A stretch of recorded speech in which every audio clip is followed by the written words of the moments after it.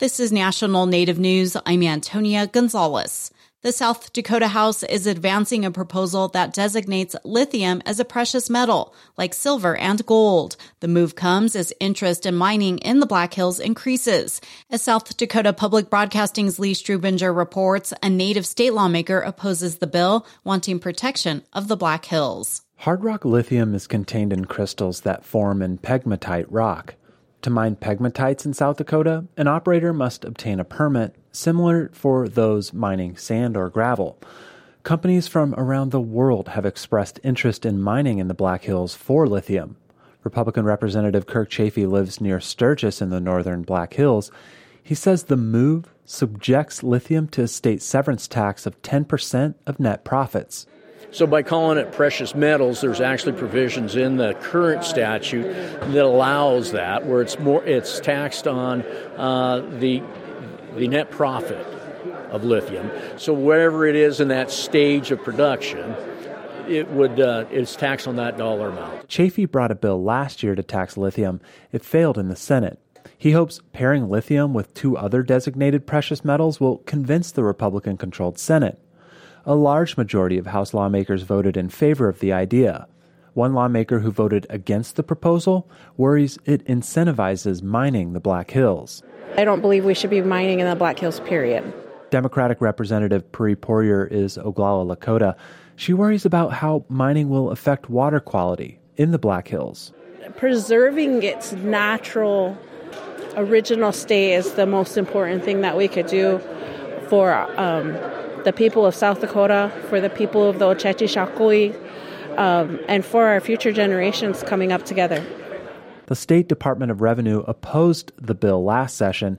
This year, they did not support or oppose the legislation, and it now heads to the Senate. For National Native News, I'm Lee Strubinger in Pierre. As many as 15 gray wolves could be reintroduced in Colorado's western slope next winter, according to Colorado Parks and Wildlife, a move that concerns the Ute Mountain Ute tribe in southwest Colorado. The state agency reached an agreement with the Confederated Tribes of the Colville Reservation to collect the wolves on the tribe's land in eastern Washington.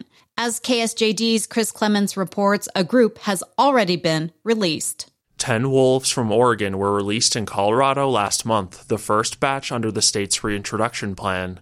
However, the Ute Mountain Ute tribe says they were never properly consulted about the decision to reintroduce wolves to the state or the potential impacts it could have on the sovereign nation.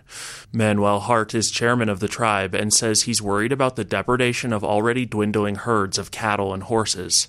Hart says tribal members routinely bring their herds to the tribe's land in Gunnison County, like the 20,000-acre Pinecrest Ranch, which is near to where the next batch of wolves is likely to be released. The state of Colorado failed to notify both the Ute Mountain Ute and Southern Ute Indian tribe. So when they went through that initiative of the public voting on that from the state of Colorado citizens, then we were not included in that process. The Colorado plan calls for releasing 30 to 50 wolves on the western slope in the next 3 to 5 years. I'm Chris Clements. Lily Gladstone has been nominated for an Oscar for Best Actress in a leading role in Killers of the Flower Moon. Gladstone made history earlier this month, becoming the first Indigenous Best Actress Golden Globe winner. She's being recognized for her role as Molly Burkhart in the film, which tells the story of the murder of Osage people in Oklahoma during the 1920s for oil money. The Oscar nominations were announced Tuesday. The ceremony will be held in March. I'm Antonia Gonzalez.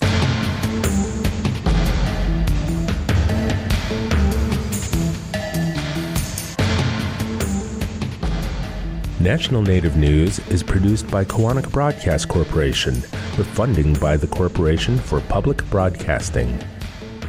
Support by Vision Maker Media, envisioning a world changed and healed by understanding Native stories and the public conversations they generate. 45-plus years of Native stories and Indigenous knowledge through film and media can be found at visionmakermedia.org. Support by Sonosky Chambers Law, championing tribal sovereignty and Native American rights since 1976. From opioids litigation to treaty rights to tribal self-governance. With offices in Washington, D.C., New Mexico, California, and Alaska. Sonosky Chambers Law. Native Voice One, the Native American Radio Network.